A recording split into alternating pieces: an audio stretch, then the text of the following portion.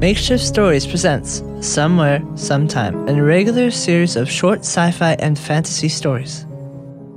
I'm sure that we've all heard at least one ghost story, probably told on a dark night in a spooky room, that sent a shiver up your spine and kept you awake for hours afterward. But then, later, in the warm light of a new day, the tale loses its potency, and you think, there's no tangible proof, it's just a myth. And you might be right. In this month's story, after 10 years of starring in a paranormal reality TV show as the debunking half of a popular ghost hunting duel, Sage unexpectedly finds herself on the flip side of her own arguments during the live broadcast of the show's season finale, and quite possibly the last show ever. We now invite you to sit back and relax as you listen to Makeshift Stories 78 Finale. Somewhere in some time, the truth may be closer to fiction than you think.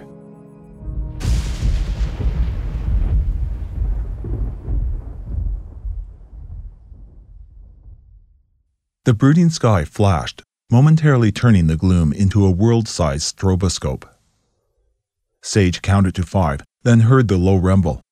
It's getting close, she anxiously called over her shoulder to the camera and sound people who were recording Sage as she set up.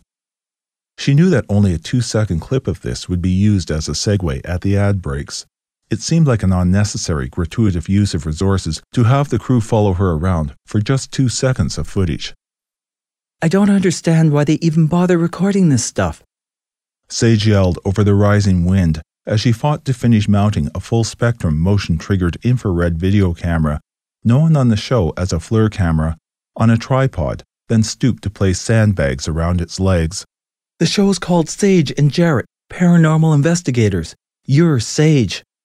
May, the camerawoman, sarcastically yelled back. Hey, I can let you in on a big secret, May. I'm not an investigator anymore, and that's why they have me out here in a storm. But I'm not sure about you. May simply shrugged. Sage had recently been recast as a technical director, a change that limited her screen time to a few brief clips, so she would no longer be able to question the new evidence they had suddenly begun to find. A decade ago, when the show first started, Jarrett and her were the lead investigators. In fact, aside from the ever-present invisible camera crew, they were the entire cast, the yin-yang duel of the then quickly emerging paranormal reality TV show genre, a genre they had single-handedly created.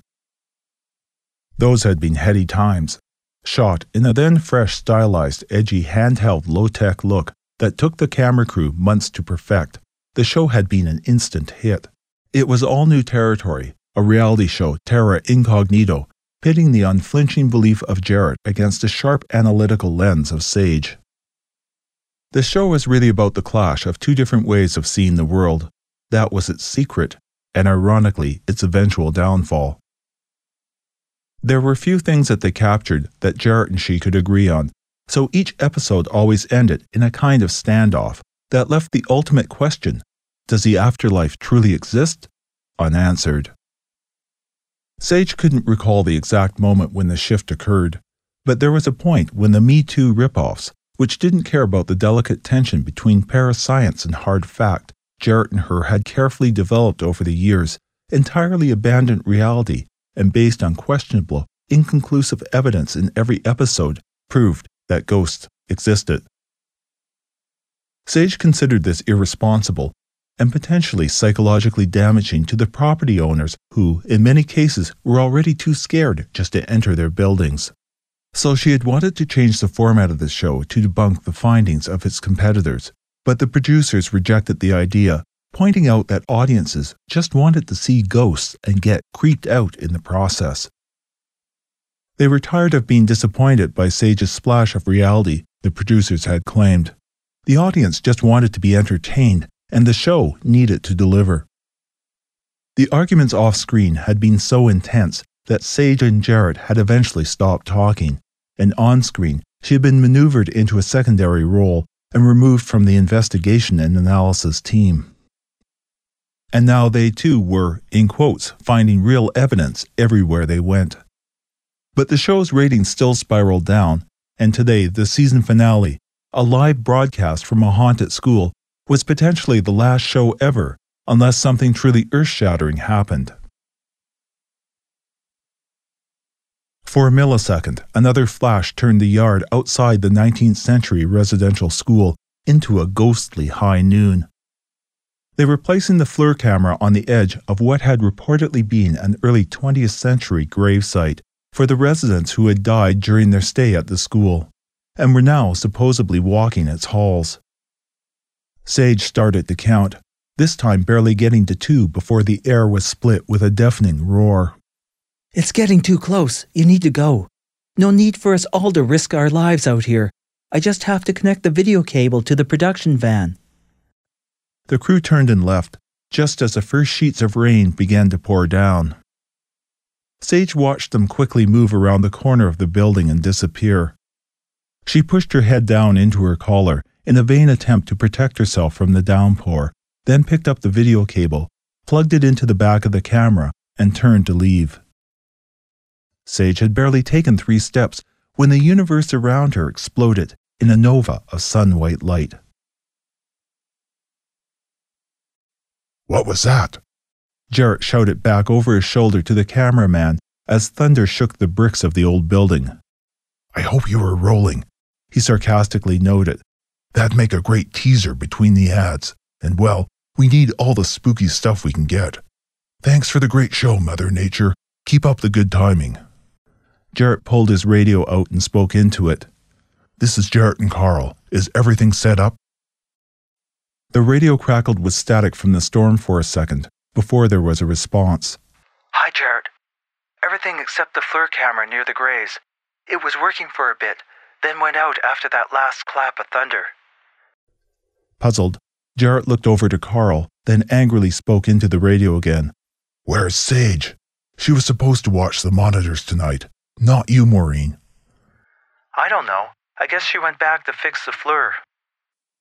Well, we can't wait for that stubborn idiot. We're out of time, and I want to start while the storm's here. Okay, everybody. Lights out. Let's go. The air suddenly filled with so much static that it made the hair on the top of Jarrett's head rise. Then the world outside split open in a sheet of brilliance with a crack of thunder so loud that the sound woman ripped her headphones from her ears. Huh. Glad to see that you at least got that one recorded. Jarrett sarcastically smiled. As the thunder rumbled into the distance, Sage found herself staring at the afterimage of the brick school building.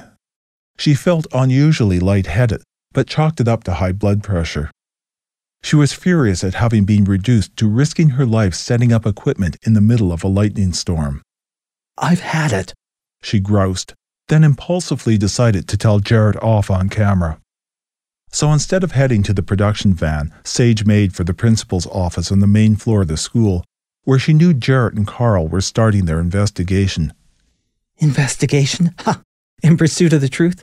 She spat out the show's tagline and laughed to the wind in disgust. But the truth has low ratings. What a joke. And that was why she was getting soaked in the rain off camera. No one apparently wanted reality. Sage was so distracted by her anger, she failed to notice that she had just walked through the closed front door of the old school, as if it didn't exist. This is Jarrett and Carl. Jarrett spoke in his best investigative voice into his handheld EVP recorder. We're in the hallway outside the principal's office. This is where it's claimed that a boy of around 10 appears as a full-body apparition who walks out of that door and down the hall. The camera swung around following Jarrett's arm as he pointed, and at that moment, Sage stormed up to them from behind. What was that?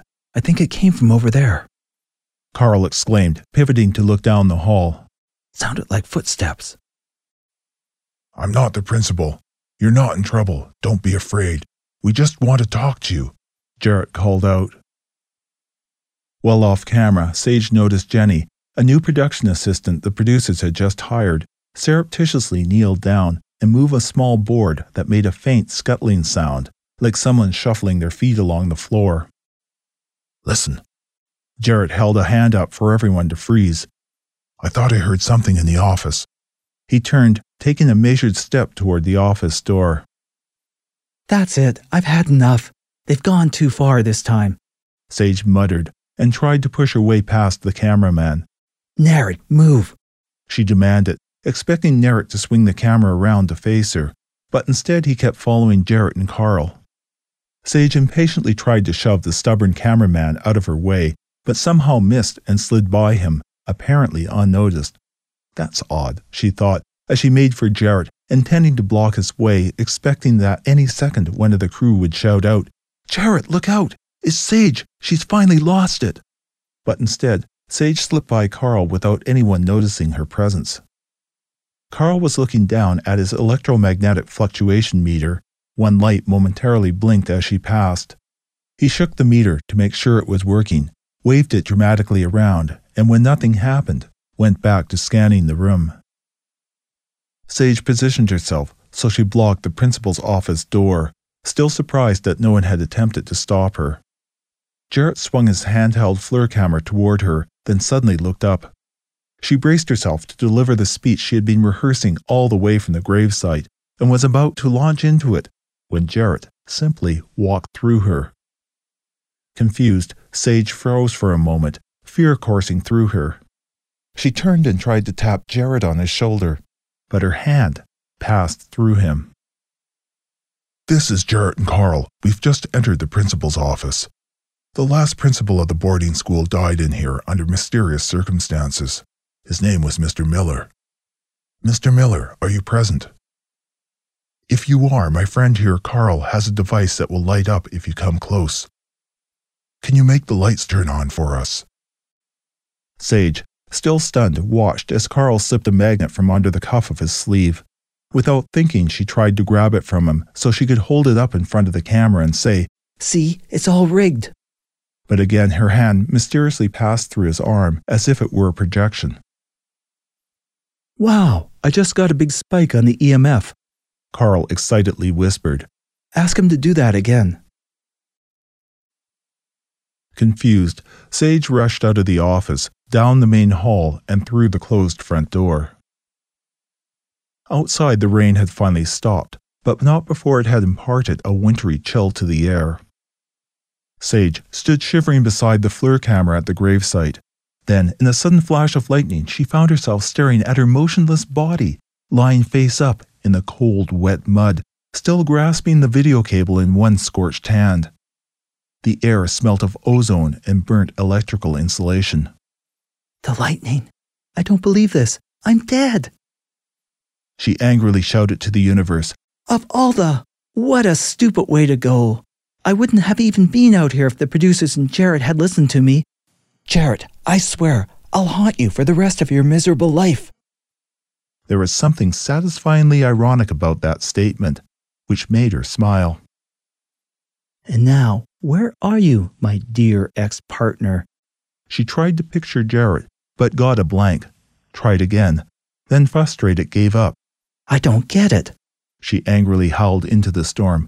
"No clairvoyance? No supernatural powers? What's the point of being a ghost then?"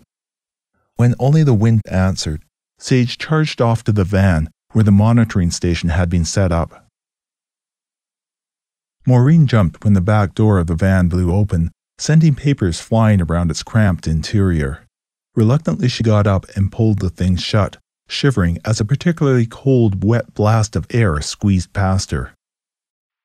"Maureen," the radio impatiently chirped. "Carl thought he saw a chair move. Did you get anything on the camera?" Maureen slid back into her chair and rewound the recording. Sage drifted up beside her ex-production assistant and tried to get her attention. "Jarrett, did you just say something?" "Yeah, I asked you if you had anything on the recording." Jarrett slowly repeated in a derogatory tone. "No, I meant while I was rewinding the video." "Oh, never mind. And no, nothing has moved in the room. I just scanned through the last 30 minutes. "Are you sure?" "Jarrett, there's nothing there." Exasperated, Maureen snapped back. "Come here and look for yourself if you don't believe me." "Put Sage on," Jarrett demanded. "She's still not back, Jarrett. And she wouldn't have seen anything either. There's nothing on the recording." Maureen killed the radio link. "Idiot." I couldn't agree with you more, Maureen, Sage whispered into her left ear.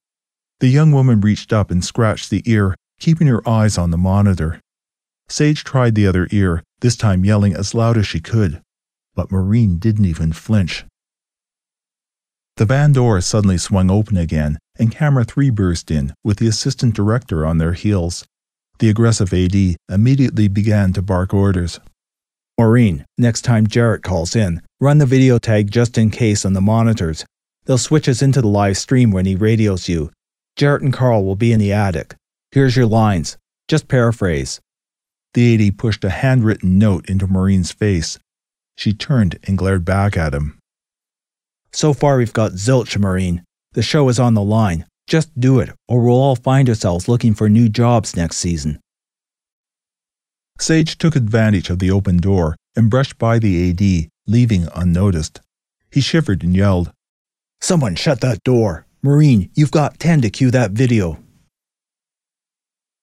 Outside, Sage tried an experiment. Instead of walking to the school building, she pictured the attic in her mind, then asked the universe to take her there. But when the universe ignored her request, she cursed. Oh, come on. So far, all I've been able to do is be ignored. And that's a power not even exclusive to the afterlife. Jarrett and the producers had been ignoring her suggestions for the last few seasons. Disillusioned and angry, Sage walked up and through the front door. And that's it? The only thing I can ever do is walk through the occasional wall? Big deal. This is Jarrett and Carl in the attic. Jarrett whispered to his radio, then turned to face the camera. We're here in the attic where the current owners claim they have repeatedly seen a shadow person. In 1930, a teacher named Mrs. Whitney died of a heart attack up here while she was taking a nap between classes. Carl's wearing the full spectrum glasses to see if we can capture her presence. Jarrett turned away from the camera and spoke to the empty air. Mrs. Whitney, we're not here to disturb you. We just want to talk. My friend Carl here is wearing an instrument that measures heat. If you walk in front of it, we'll be able to see you. At that moment, Jarrett's radio chirped. Jarrett, this is Maureen in the production van.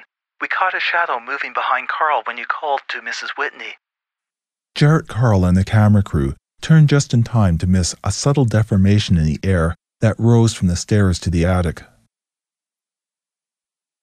Sage mounted the last stair, then raced to the center of the dusty space and jumped up and down in front of the camera with no effect other than to create a minuscule swirl of dust motes in the air. Frustrated, she drifted over to Carl and tried tickling his back. Carl instinctively reached around to scratch himself, but kept talking to the camera. Eventually, Sage gave up and floated over to Jarrett. She stood an inch from his nose and yelled at him. Jarrett, you're a fool. You finally found your ghost, and it's right in front of your nose, but you're too busy faking things to notice me. I guess some things never change. She sighed.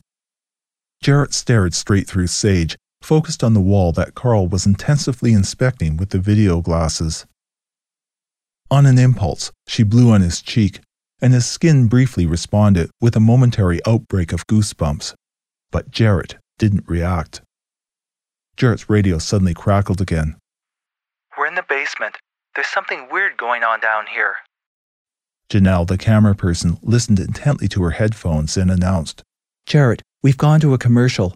They'll pick it up in the basement when we come back. The director liked the setup, said it played well on camera. Jarrett relaxed, slumping into a heap in a dusty chair. Well, at least something's gone right tonight, he grumbled. Disgusted, Sage decided to try the basement and left. When she arrived, Elaine and Martin were crouching in a corner, intensely scrutinizing an old wooden workbench where they had set up 2 small flashlights. Elaine was speaking to the empty air. These devices we put on the table are harmless lights. Oh, for heaven's sakes, how patronizing. Sage muttered. Just because we're dead doesn't imply that we're mindless zombies. She stopped and thought. When had she started counting herself among the dead? If you can turn on either light, we'll know that you're here. Then we can communicate. Elaine tried again. She was young and pretty, and was another recent hire added to the lineup by the producers to, in quotes, extend the demographic that the show appealed to. Sage pictured at this precise moment in the production van how they were cranking the volume on the feed so there would be an intense hissy surge, despite the tension for the next part of the scene. Hey, look here. I'm here, right in front of you. Sage waved her arms through Elaine, who shivered a bit, instinctively pushing her head down into her jacket. Martin, look. One of the flashlights. It turned on. Elaine pointed, still shivering. Sage whirled, half expecting to see a new colleague standing behind her, but no one else was in the dank basement. I didn't touch a thing, she growled, then saw Martin finger something in his coat pocket, and the light went out.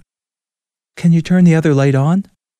Elaine politely requested and waited, but both flashlights remained off. Martin made a face as he repeatedly pressed his hand into his pocket until both lights turned on, then looked at Elaine and shrugged. Okay, Elaine smoothly improvised. I'll take that as a yes. You are here. Sage had to admit she was a good actress. Did you teach her? Turn one light off to answer yes, Elaine suggested. There was a long pause, then both flashlights went out. Elaine glanced accusingly at Martin. Okay, that's good enough. Now, can you turn both lights on for us? Martin slipped his hand back into his pocket, but this time nothing happened. Can you at least turn one light on? Undeterred, Elaine asked. Sage found herself amused by the consternation in the woman's voice. When nothing happened, the cameraman finally swung his lens away from the flashlights, then indicated that the director had switched back to the other stream. Elaine cursed. Martin, what were you trying to do? Nothing. The remote glitched. Jarrett should have never put that loser Sage in charge of tech. Angered, Sage walked up and threw the insulting junior investigator, making him shiver. And by the way, can we get out of here now? It's freezing and smelly in this hole. Martin complained in a whiny voice. Hey Jarrett, they'll be switching back from Martin and Elaine in a couple of seconds. Janelle, the camera op, called out after listening to her headset. Jarrett, who was ensconced in an old creaky chair, dropped his head into his hands before looking up at the crew. Nothing. We've got nothing other than the usual vague stuff, even with the so-called enhancements that the producers demanded. Tonight's show's been lame. We're doomed. Sage had entered the room unnoticed and hung close to the wall behind Jarrett. She impulsively shouted, You idiot! You should have listened to my plan to debunk this stuff. But then she realized how her new situation made that statement ridiculous. Jarrett cocked an ear for a moment as if he had heard, then put his head back into his hands. Jarrett! She screamed into one of his ears, then gave up and laughed at the irony of her situation. She had tried everything, but nothing had registered. Their high-tech gear was about as effective as using a styrofoam laser gun prop from a cheap science fiction movie, and their so-called research techniques failed to capture anything, just as she had always claimed. But how many times had the truth just stood beside them and laughed in their faces? Again, anger coursed through Sage. She had died for what?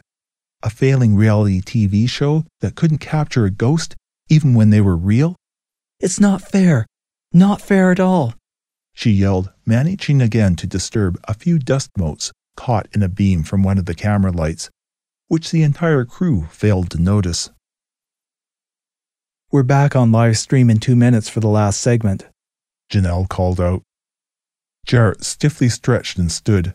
He nodded to the production assistant, who immediately turned and surreptitiously made her way to the far corner of the space. Sage noticed her pick something up.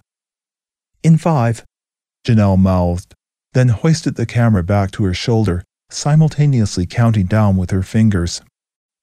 We're back in the attic, where earlier tonight our stationary night vision camera captured a shadow moving along the wall.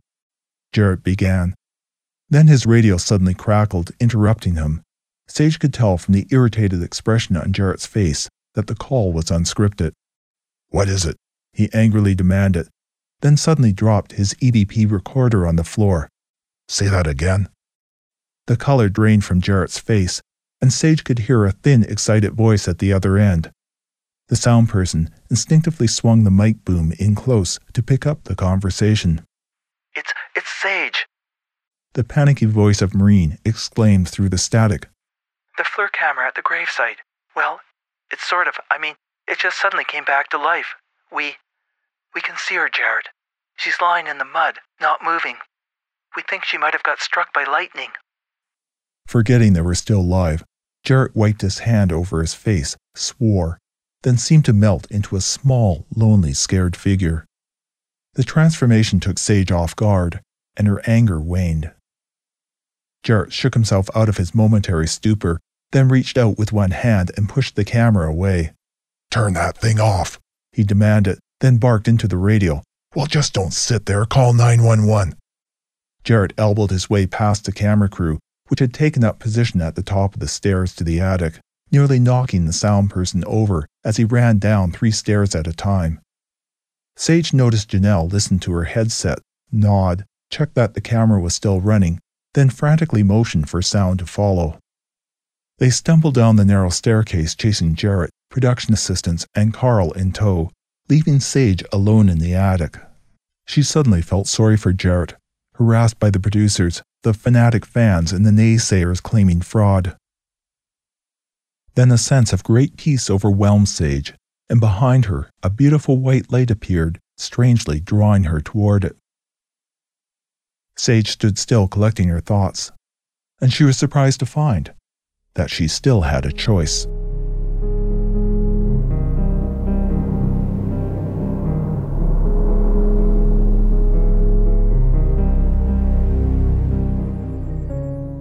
Thanks for listening to Makeshift Stories 78, Finale.